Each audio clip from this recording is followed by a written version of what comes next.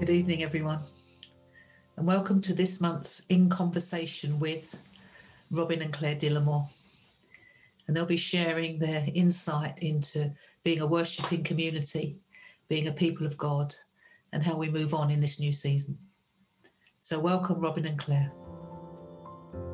Yeah, good evening, everybody. It's an absolute joy to be with you, to be invited to share some of our thoughts with you. Chris said a little bit about our journey.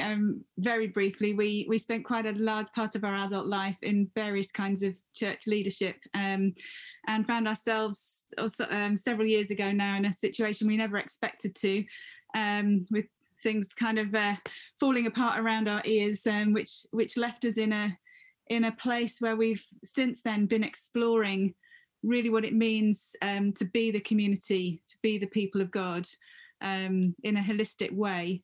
So some of what we're sharing tonight has come out of that journey of several years, but a lot of what we're going to share has actually come out of this last season, which I'm sure everybody on the call will agree has been an opportunity for a reset and a rethink about how we do life and what's important.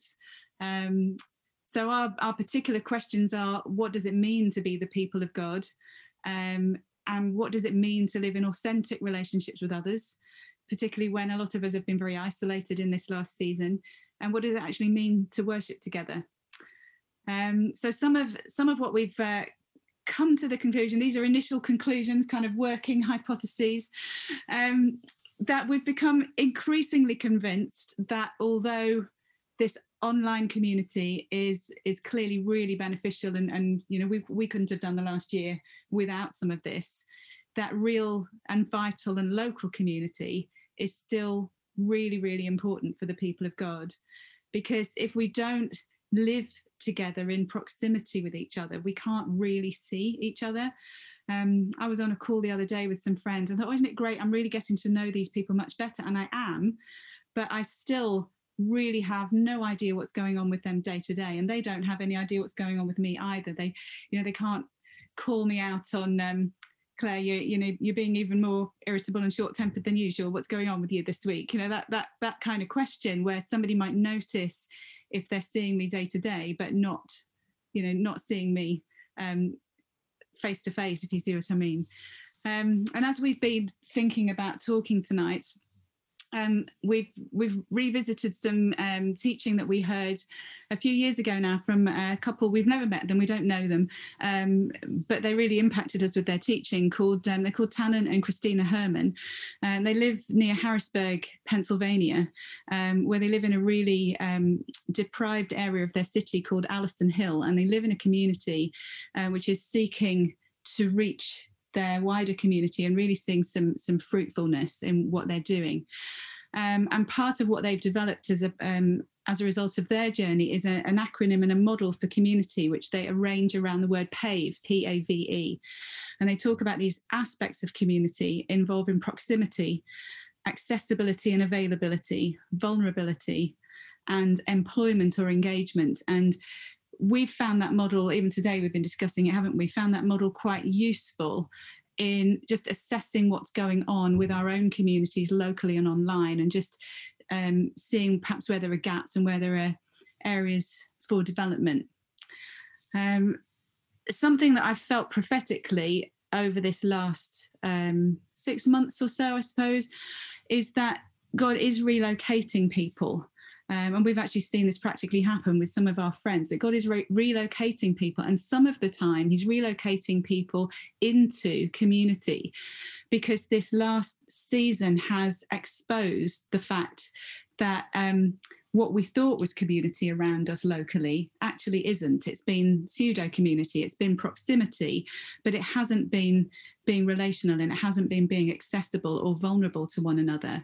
And as a result of that, we're seeing people relocating where they are identifying a tribe elsewhere and thinking, it's a deliberate decision to move, to be part of something that is not just virtual. And I know we watched the recording. We weren't able to be on the call last month. We watched the recording with Jonathan Bugden, and he touched on the fact that God is relocating some people into very isolated and pioneering situations.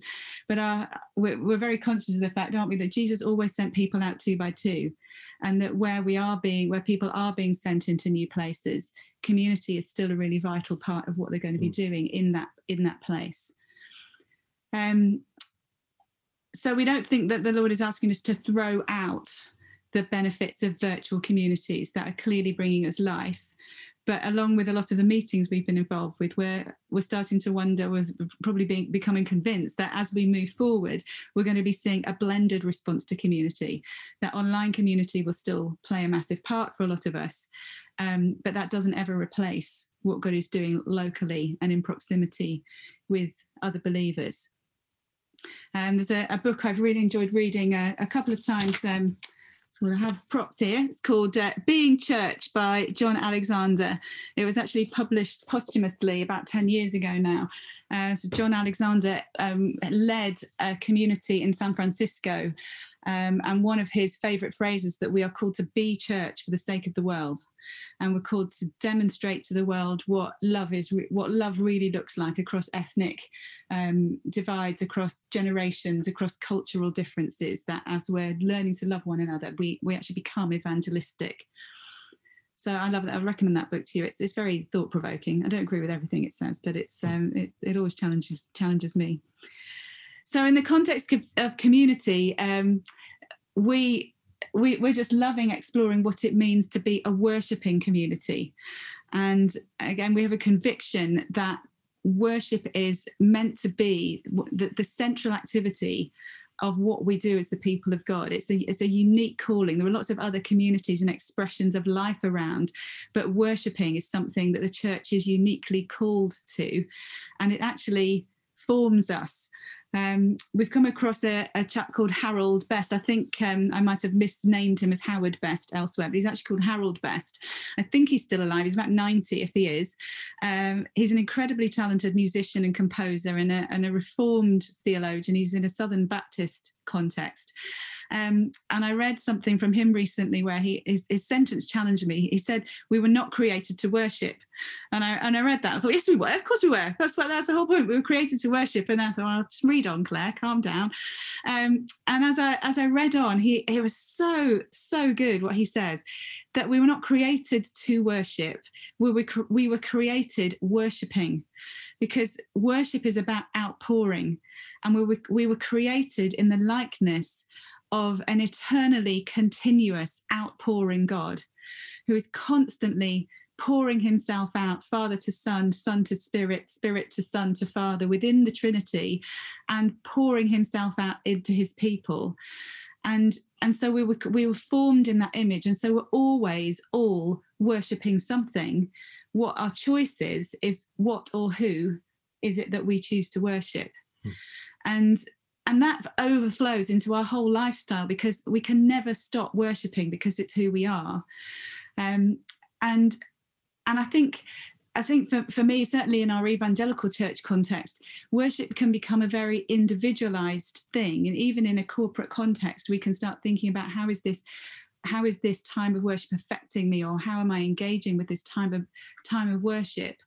But we're beginning to see just how vital it is that we see ourselves as a worshipping community, and that worship as a lifestyle actually flows out of the devotional lifestyle of a community, as well as the devotional lifestyle of us as individuals. I just really wanted to read a quote I came across this week. So it's from a Baptist minister called Christopher Ellis, who was for a season of time I think he was president of the Baptist Union. Have I got that right? I'm not sure. I think he is. Yeah, I think he was. Anyway, he says this, and this really put into words what I was wanting to articulate tonight. So I thought I'd steal his quote. He said, "Worship stands at the heart of the Christian community. Such worship is not contained within the walls of a church building, and is not restricted to what happens within a worship service. It's an attitude of life and a way of being Christian. It will impinge on every part of living. However, that's how things ought to be. when we're being logical or healthy. But in reality, we get sidetracked, deflected, and self-absorbed, and need specific opportunities to focus on God in a worshipful and awestruck way. This is where worship as a particular event at an agreed time and in an agreed place becomes so important. Worship is an occasion when what should be true all the time becomes true for a short time. It's in a book called Gathering by Christopher Ellis. And I felt that just said it all for me, that I think last time Robert and I met with some of you online and had an opportunity to speak, we were discussing the tension between a worship as a lifestyle and worship as a devotional practice. And the two are inextricably linked, because I don't think, for me personally, I don't think we're going to be very good at worshipping as a lifestyle if we're never worshipping, actually taking time aside as individuals and as a community to worship. But it works the other way around as well, that we're not going to be particularly good at worshipping when we get together if worship doesn't fill our whole lifestyle. So I think I'll land what I wanted to say there. And over to my dearly beloved. Yeah, I just wanted to pick up on what Claire has said and talk around the question, what does it actually mean for us to be a worshipping community? As Claire said, what we are saying today are not things which we are going to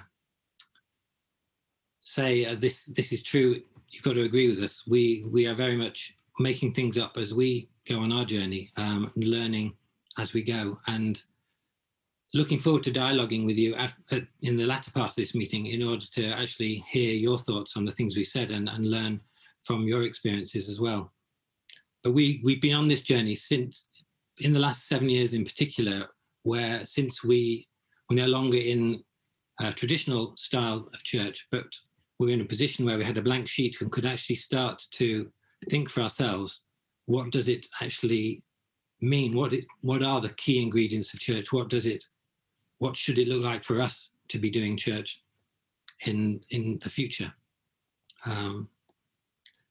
One of the things that we are struck by is that John 13, the famous verse, by this, I think it's John 13:34, by this shall all men know that you are my disciples, if you love one another.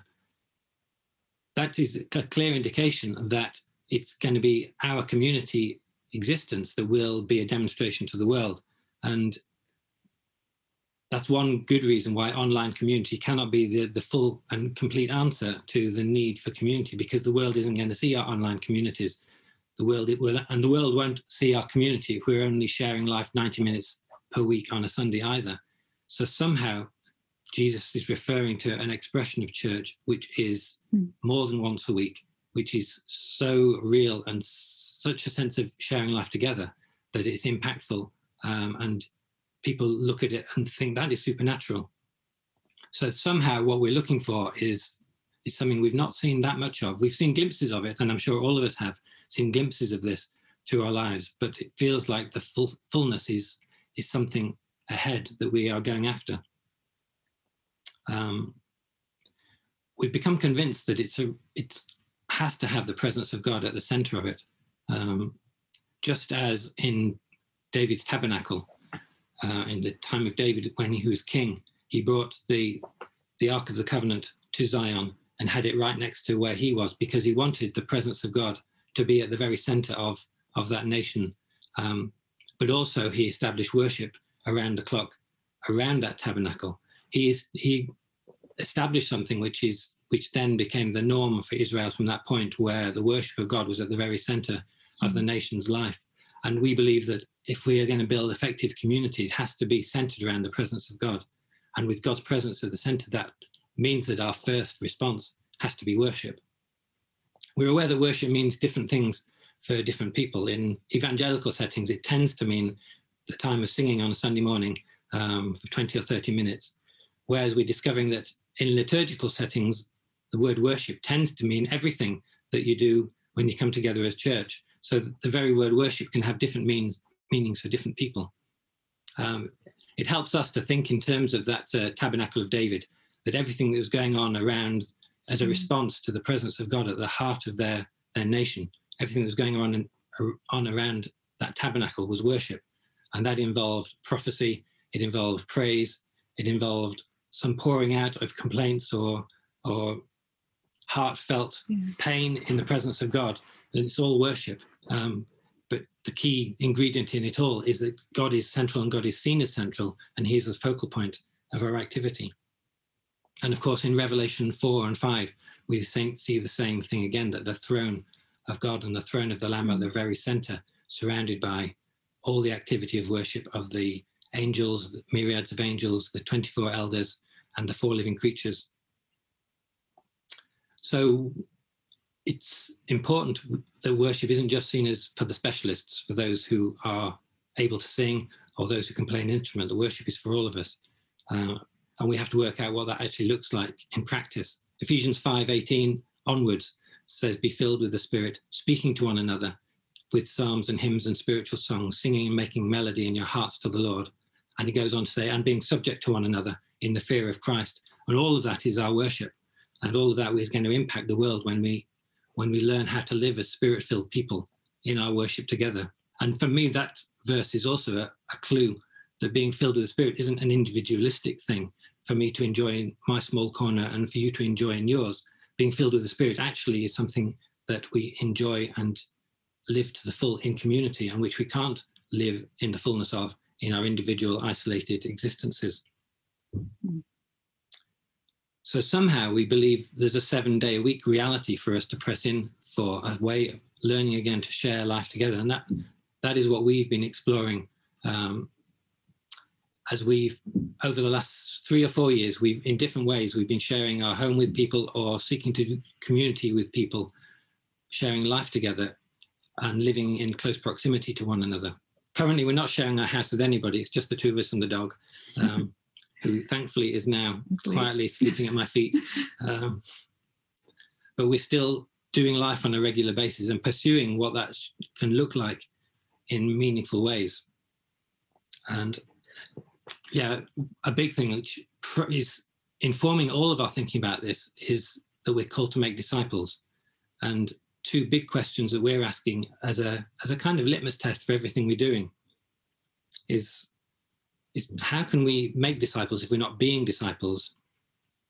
And how can we be disciples unless we are doing life together, sharing life together in meaningful ways, so that there's genuine accountability, as Claire said earlier, that if I'm having an off week, somebody notices because they can see me from day to day and recognize that the pressures of life or the stresses are beginning to take over and I'm no longer living in the peace and the joy of the Lord. You can put on a good face for an hour on Zoom. In fact, all of us have to do that quite a lot at the moment. But if you're sharing life people day in, day out, or at least several times a week, then they will notice and you won't be able to just keep putting up a good front. And that's, for us, what real accountability should look like. So one of the things we're actually asking ourselves and have started to talk with others in our little community here is how can we what are the key practices, and how in weekly rhythms, how can we establish ways of fitting all of these key practices into our life?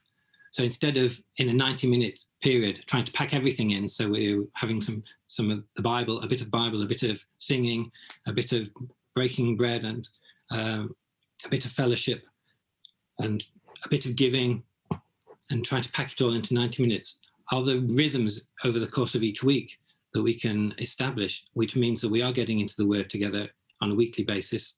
We are breaking bread together on a weekly basis. We're worshipping and praying together, and so on.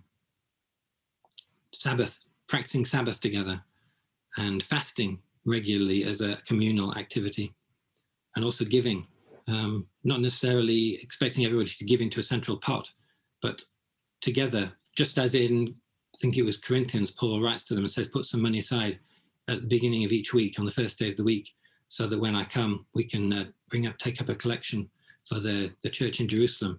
Are the ways in which we can be sharing together the needs that we're all aware of, so that we're all giving together with a real sense of faith that we're actually helping to build up the body of Christ in the way that we're practicing our giving.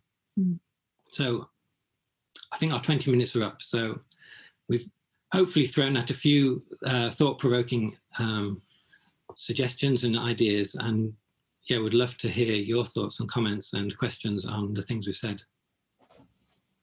Thanks, Robin and Claire. They're interesting points. They're points we've been discussing in Restoration House as well, along with things like what is authority and responsibility, and the big questions which we don't have the answers to. But I'd like to open up now. Anybody like to comment or add or question? Thank you. Really helpful, Robin and Claire. I was with you all the way.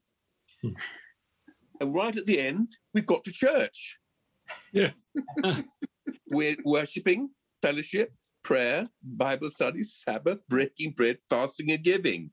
And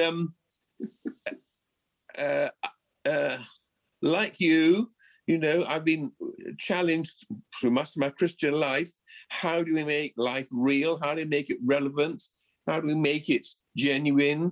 And gathering around the presence is really one of the key things. And I'm just not quite sure. I'm a friend of Johnny Bugden who was speaking a month ago, and he's been quite involved with what I and Ginny were doing. How do we do church going forward from here? But being a worshiping community centered around the presence of God, I think is the key thing. Can I ask, was that a negative or a positive response to this? I don't know. I don't know really, Robin. I love what you were saying, sharing. I'm with you all the way, going through, and suddenly we got to the end and I thought, oh, that's church. Can I come back briefly on that? Yes, certainly. I'm glad you've challenged us on that.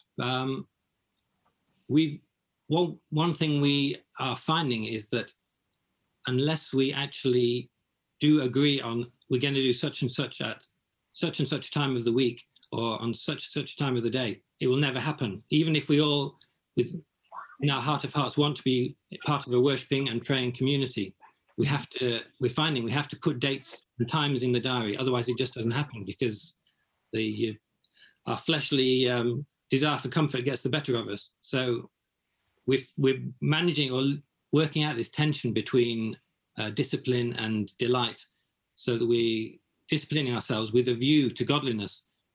Our deepest desire is to be worshippers and to have the presence of God at the center of everything, but also to be people who get into the scriptures together, people who are engaging in activities like fasting, because we know that helps us to stay alert and watchful rather than get flabby and comfortable.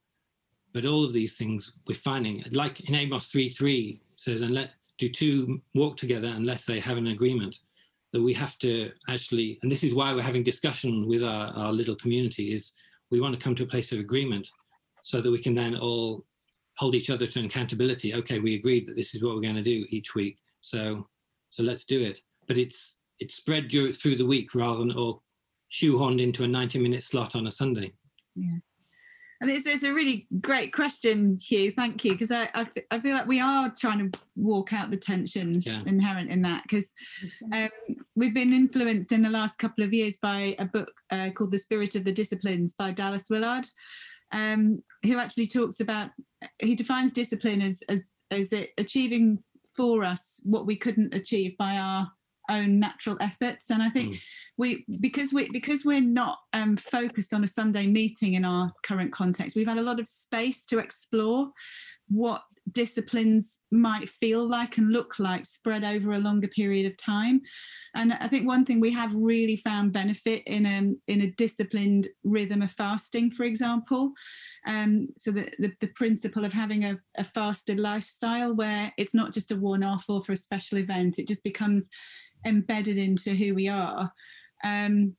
But we love spontaneity as much as the next person. I mean, we're involved in David's Tent and Burn. You know, we like swelling out with everybody and the Holy Spirit. So, yeah, I think we just appreciate your perspective. We're just I think probably with you on just trying to work out how to live in the sweet spot of the tension between what may seem to be polar opposites, but actually possibly sit together more comfortably than we might think.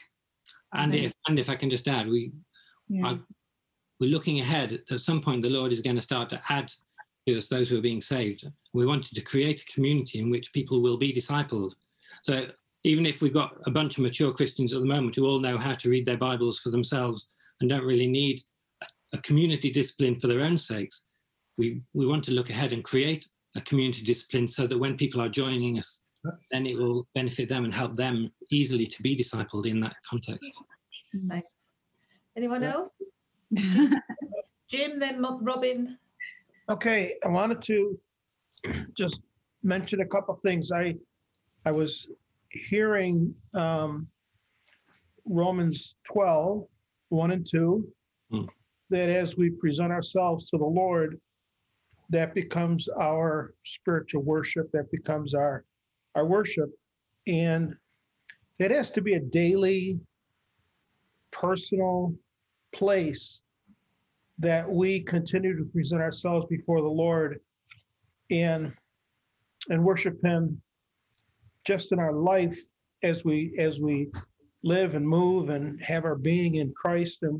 And that several years ago, I was in a meeting in Buffalo, and it was a worship gathering, and it was actually my son-in-law was part of the team, but it was a gathering of all churches, a bunch of churches in the area, and God began to show me how this is what church was, that as a corporate place of worship, but we're living in community, in our own communities during the week and in our lives, but in the corporate setting. And it was, if it's once a week, once a month, or however you do the corporate gathering, but it has to be born out of relationships and groups. And so we meet every other week with a group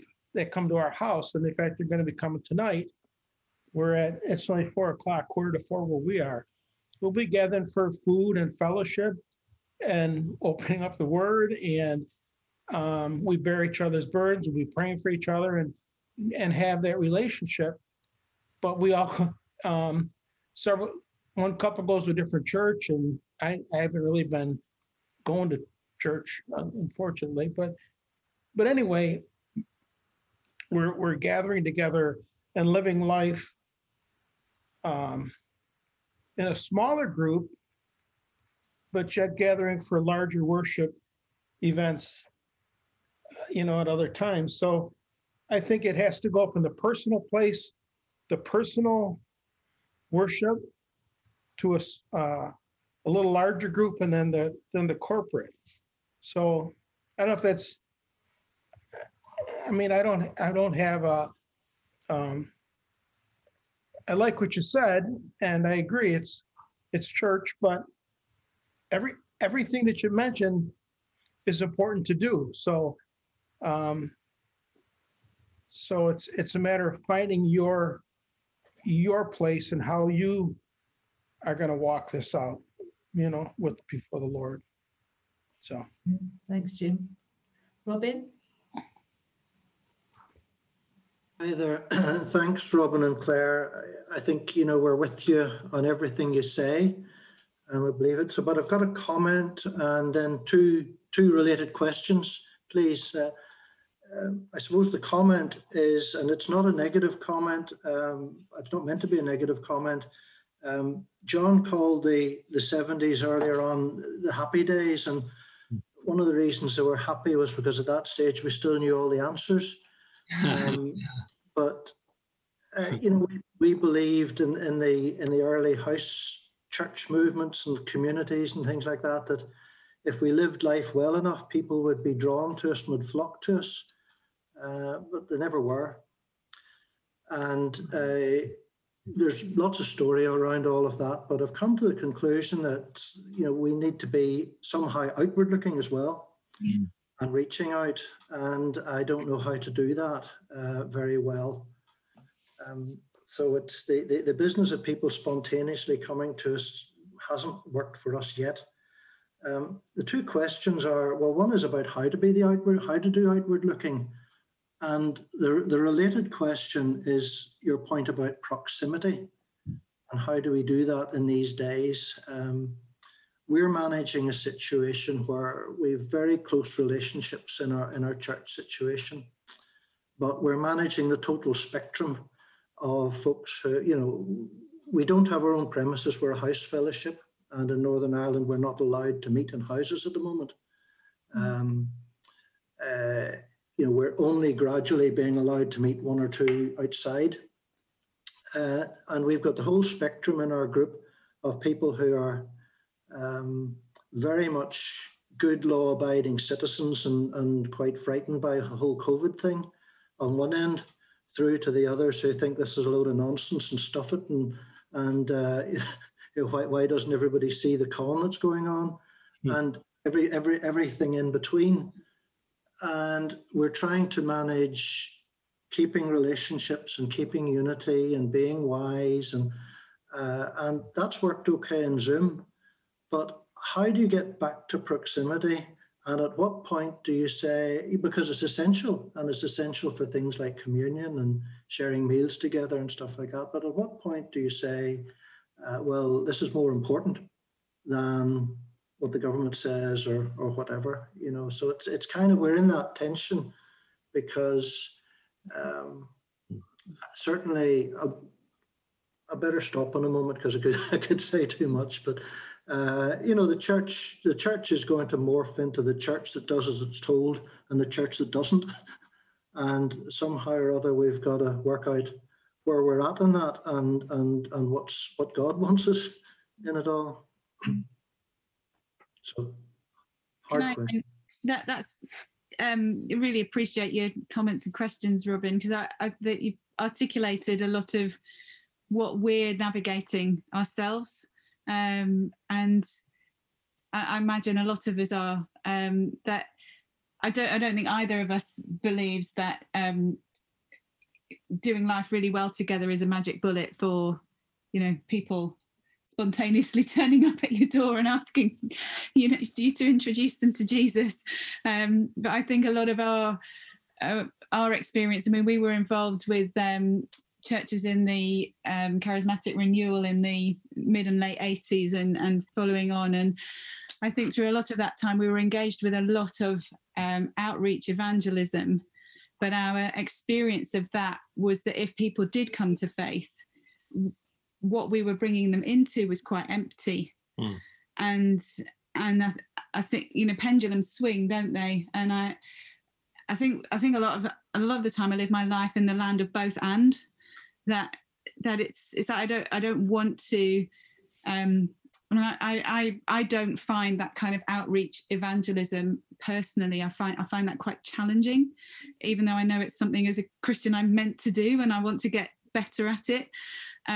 But I think as we've been reflecting over our experience of 30 plus years, which I know is not as long as others on this call, but it's made us think, if we're going to do this and we want to make sure that we're bringing people into something real and vital and life transforming that we've not experienced it. So we don't know how, we just know that it's a gap.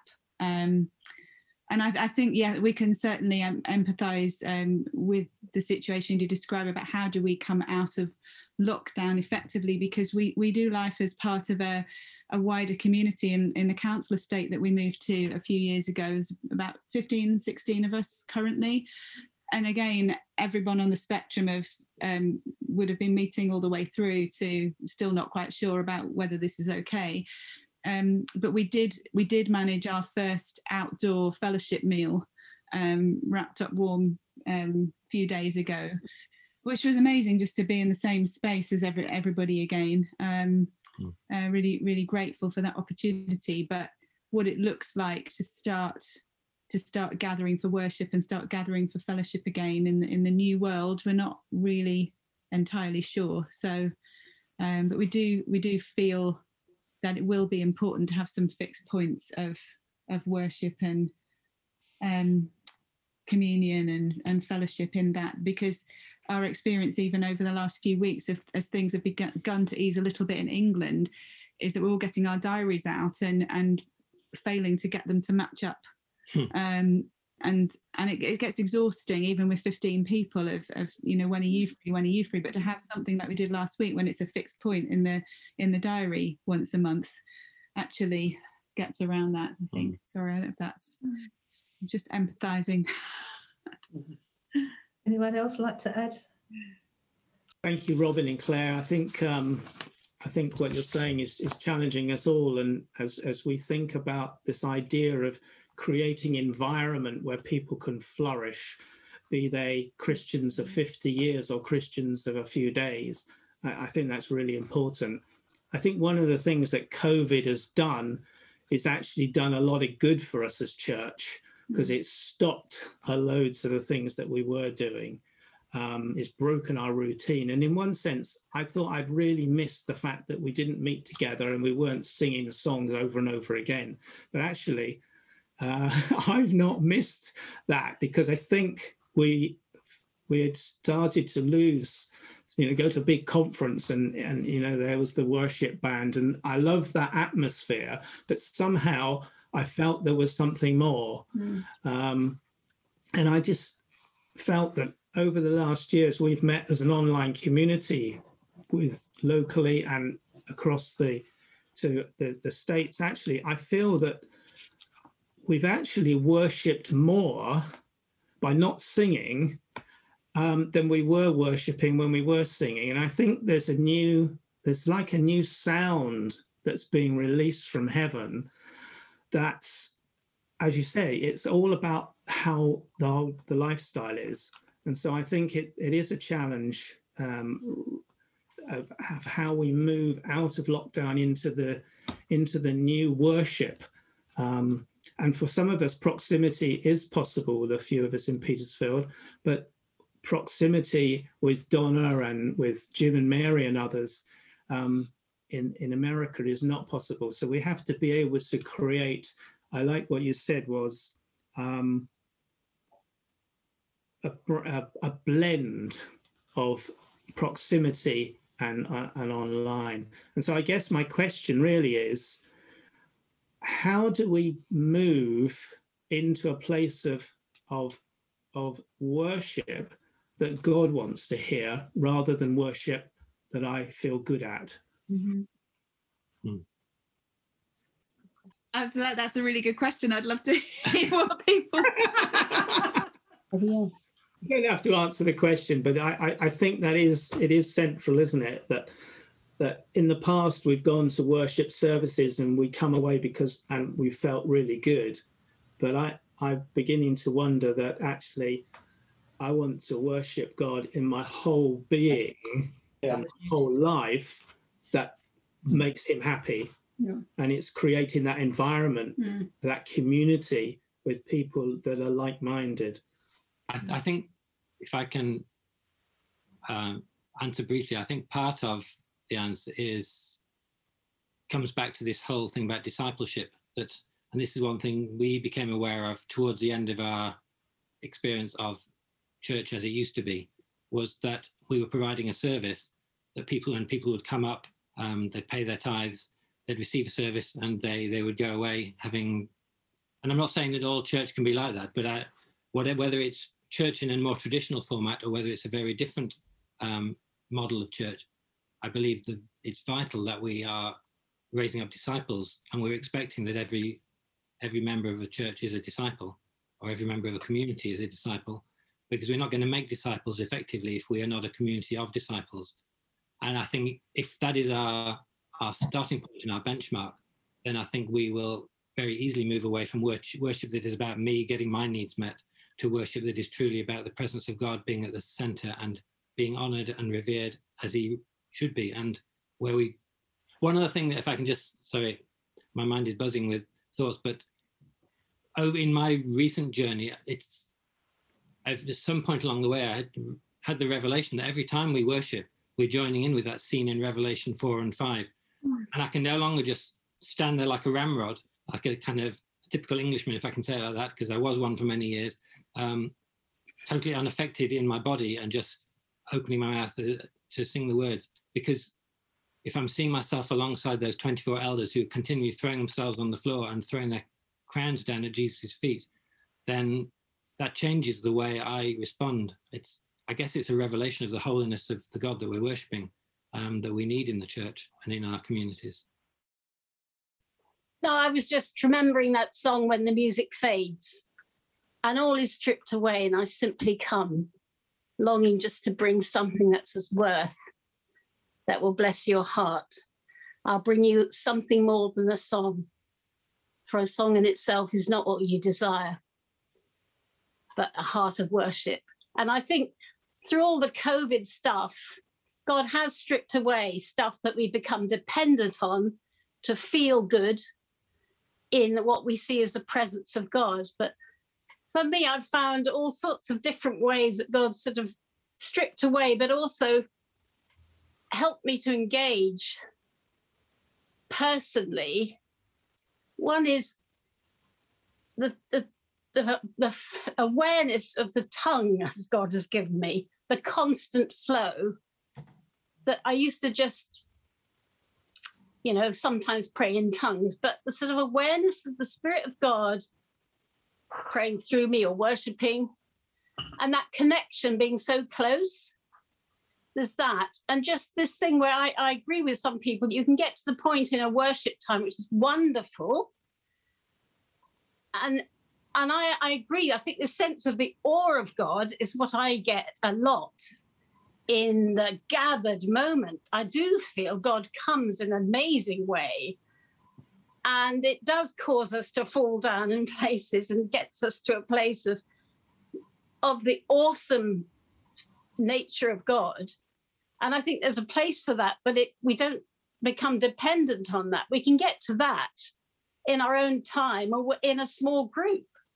And I just feel maybe God's bringing us back to just being responsive in our moment by moment, or if we're busy, God understands if we're busy working or looking after kids or helping an elderly person. We can't, it's being aware of God at very specific times, but almost being carried, being soaked in God for the purpose in which we're called, whether it's doing something, being there for somebody, or leading the group for that week or whatever. I just feel it's like, I don't know if it's making sense to anybody here. Oh, yeah. I'm just, yes, it's just, I feel God's been using this time to get us back to the heart of worship. And it's all about him. And it's all about him wherever we are, wherever side's meeting. And it's letting the Holy Spirit bring those different emphases. Sometimes there'll be an emphasis on fasting. Sometimes there'll be an emphasis on intercession. There's going with the flow, if you get me, rather than think we've got to have the 10 minutes of this or whatever. And that's the model. But it's just like having that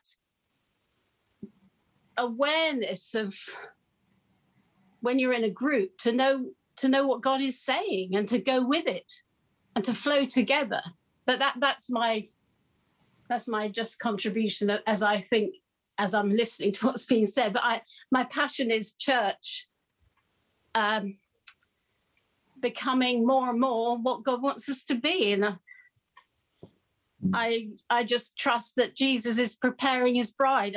I've got to believe that we can't just keep thinking there's got to be a new way, but to dig in with the Holy Spirit and say, God, make us ready, prepare your bride, make us ready and relevant. Ready and relevant, yes. Does that make sense to anybody? Yeah, very good, Hannah. Of all the people, Hannah, that I know, you would be in the top 5 of worshippers that I come across in my life.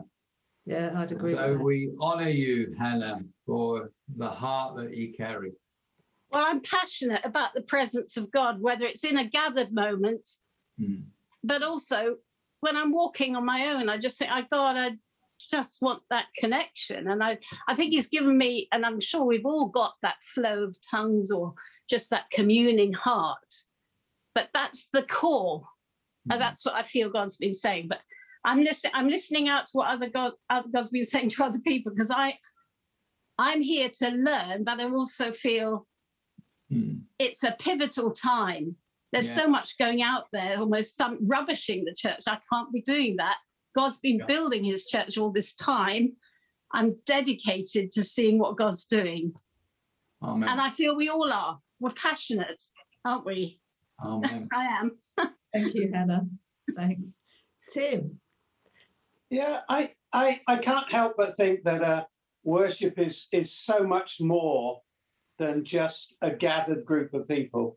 You know, I believe we're called to worship God at all times. And that's not just about singing, it's about living our lives in a way that worships God, that brings glory to God.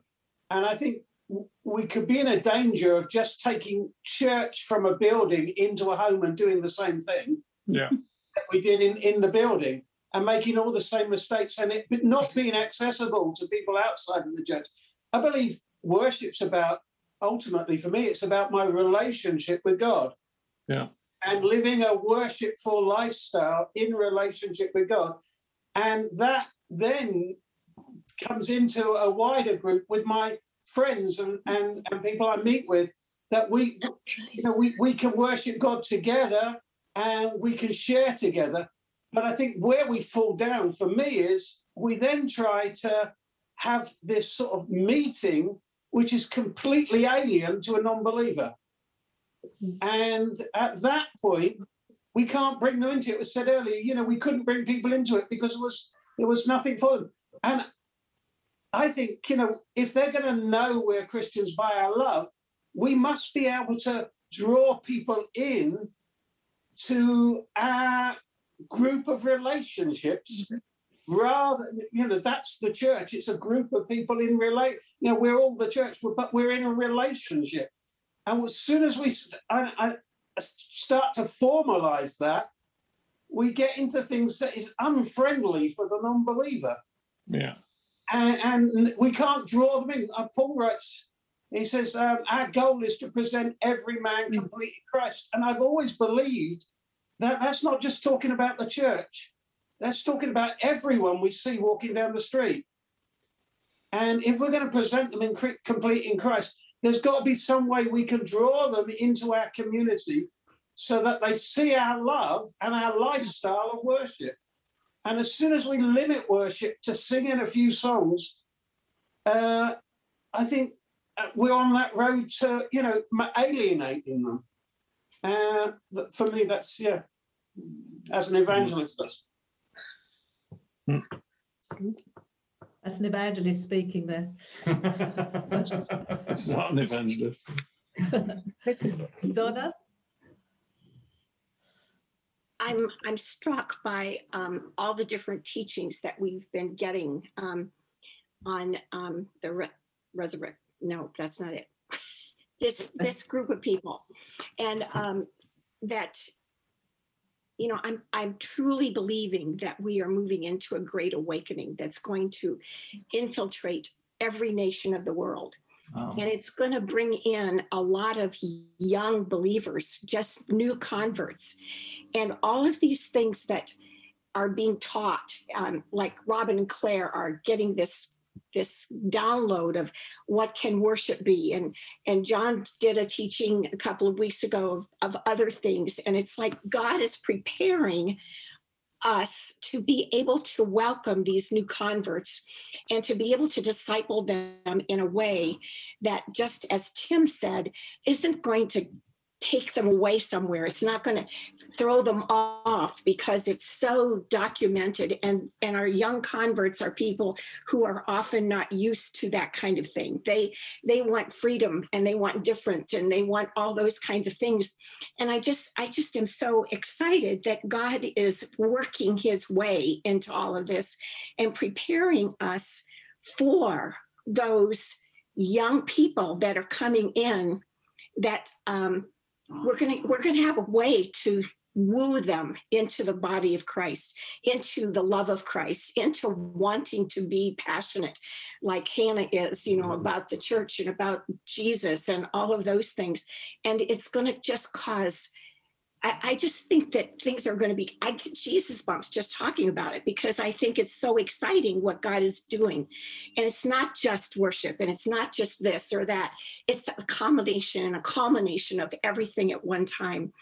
And what he's doing individually, I think, is opening our hearts to such a degree that we are going to have the passion and the ability to love all of these people that are probably different than what I've ever been or ever seen, but we'll be able to say, I love you. Come. We want to show you. We want to show you our Jesus. We want to talk to you about him and introduce you to him. And so I'm preaching, but that's what I feel like. I get so excited about these things. And so I just, I think this all works together. All these different things work together because he's preparing us to welcome the new people into our lifestyle. And I don't know. Yeah, I love your preaching. We love it when you preach. Amen, Donna Lou.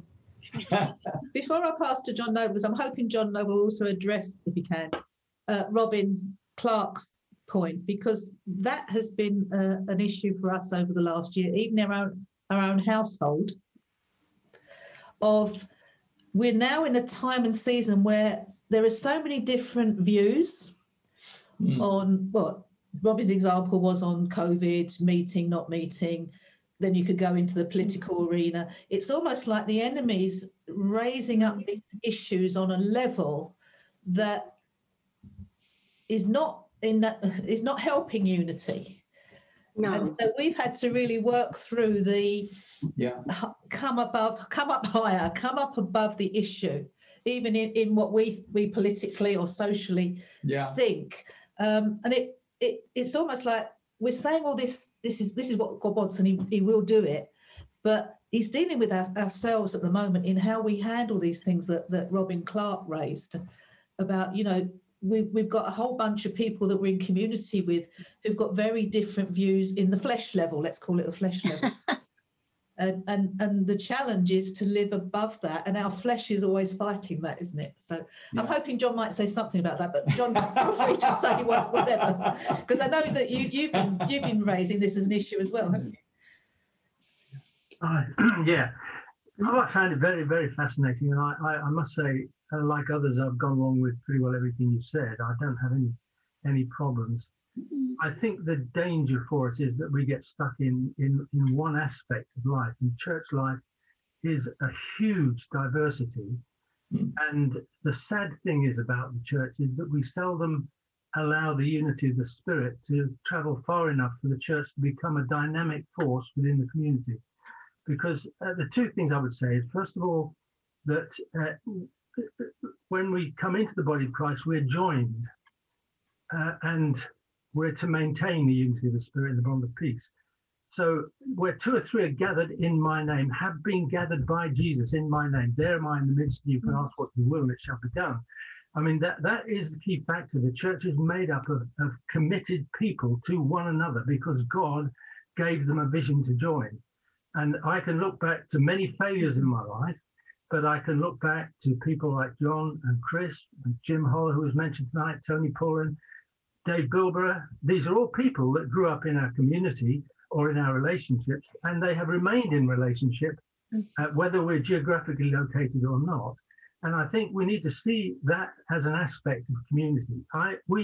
Christine and I have never lived on our own. The peak of our community in Romford, we had 200 people living in Collier Row within 200 yards of each other. And we mowed one another's lawns, and we shared one another's fridges, and we paid one another's bills. I mean, we did all of that stuff, and it was great, and it was successful to a great degree.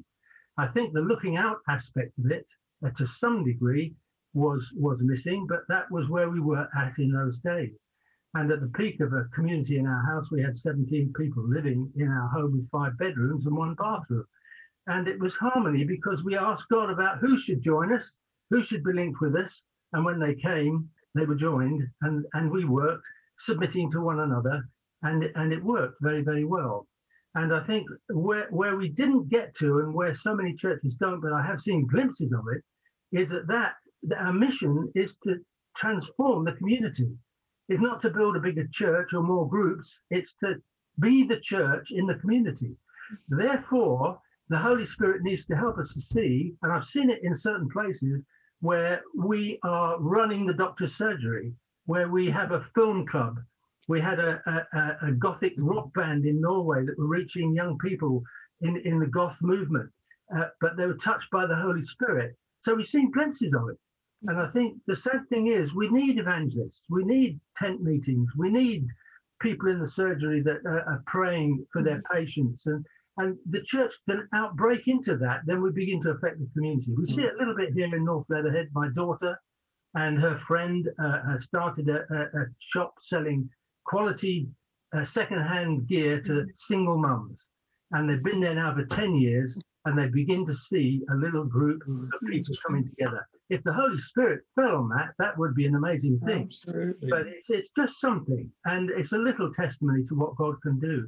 And so my prayer is that the church takes up its mission, and that we are prepared through the service of ministry to do the works that the church is intended to do, which is to be the apostle to the community, the prophet to the community, the pastor to the community, and bring the community through to a place where it is in relationship with God. Ultimately, the whole of Leatherhead could come into that, and we've all see it in the surgery, we see it in the school, we see it in the theatre. We acquired a theatre in Leatherhead, which we saw a measure of success in, but that's about to close down if we don't get some funds because of COVID. But you know, that's the sort of thing we need to see. And the reason we got the theatre was because we felt God told us that we wanted to buy the theatre and to get it functioning as a theatre for the community. And in that sense, it has had an effect to some degree. But I must say, I'm not boasting here to say that we've seen what we long for. And that longing that I've heard expressed through Hannah and others, you know, it's there, isn't it? We just want to see the church break out. But if we haven't got static, permanent, lasting relationships, there's nothing to bring them into. That's right. Into relationships. So evangelists, pastors, prophets, doctors, nurses, teachers. We had 12 teachers in one school at one time, and that had an impact in the school. Yeah. And we called that SALT. And then we opened up our own school, which is still going in Collier Road, and that became Light. So we had SALT in the school where the teachers were there praying, 12 out of a staff of about 120, and then we had the school as well. So all of these things, I think, are there. And if we focus on the bit that God's given us to do to the exclusion of what he's given you to do or someone else to do, I think true apostolic ministry actually finds out and helps people to find out what their anointing is to do, and to get them doing it with all of their heart and doing it together, and just not sort of building churches that do what the other church has done and try to do it better. We all need to John. Sorry about that. Well done, John. Hooray. Oh, God. Yeah. Sorry, it's a passion. It's a passion. The church is my passion. Yeah. I love worshiping, but the church is my Right. Get the church right, and hallelujah. Yeah. So our time's running out. Hannah, would you pray for us to bring it all together? Okay. Lord, thank you. You're right here in the middle of our community here. Hallelujah. And Lord, we worship you. Yeah. We just want to say we bow down and we say you are awesome. We love you. And we say we want the more of what you have for us, your download for us as church 2021.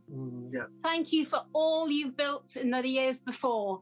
And we thank you for all the giftings and the outpourings of the Holy Spirit we've seen. But we say, Lord, we see more coming down the road from you. And we say, God, will you equip the Delamores in up north and all of us, that we would actually rise up to be this church, to be equipped, to be centered on you, to be as it were, mirroring your and reflecting your great grace to those around, Father. We don't want to get caught in the stuff that's going on that isn't helpful. We want to, yes, rise above and see, have our eyes lifted up to see what you are saying, to see what you are looking at. Yes. And Father, to take our eyes, really to fix our eyes on you. You are the author and finisher of our faith, the one who builds the church. And we say, come on, Lord, use us. And we extend this prayer out to every believing church. Say, God, will you build your church? Yes, Will you bring your kingdom in? And Lord, we are right with you. We are wanting to be right, leaning in for this next phase, not deviating, not holding back, but right up close, ready and willing. And say, Lord, I just pray for each person here that there'll be something of your specific word to them this week, that they will know that you've spoken to them for the next step. Hallelujah. For anything you want to add, anything you want to take away, for what you want to, the specifics for now. We ask for that. And we just speak blessing on everybody's gifting and anointing, that God, you would just steer them and lead them in what you want them to be fruitful in. For you are the one who brings life to everything we do. So God, we thank you for this time of listening and receiving from you. And we say more, Lord. Hallelujah. We thank you for your love and our togetherness in you. In Jesus' name. Amen. Amen. Hallelujah. Hallelujah. Thank you, everyone. Thank you. Chris, can I share? Robin and Claire. Yes, well Very done, good. Robin. Yeah. Can I share? Jim, yeah. Yes, can I share a scripture I heard this morning from the Lord? And it was Matthew 16:18. And Jesus said, I will build my church. Yes. So whatever it's going to look like, It'll be He's doing it. beautiful. he's going to build it. So I just want to let him build it. Yep. Yeah. Amen. Amen. Amen.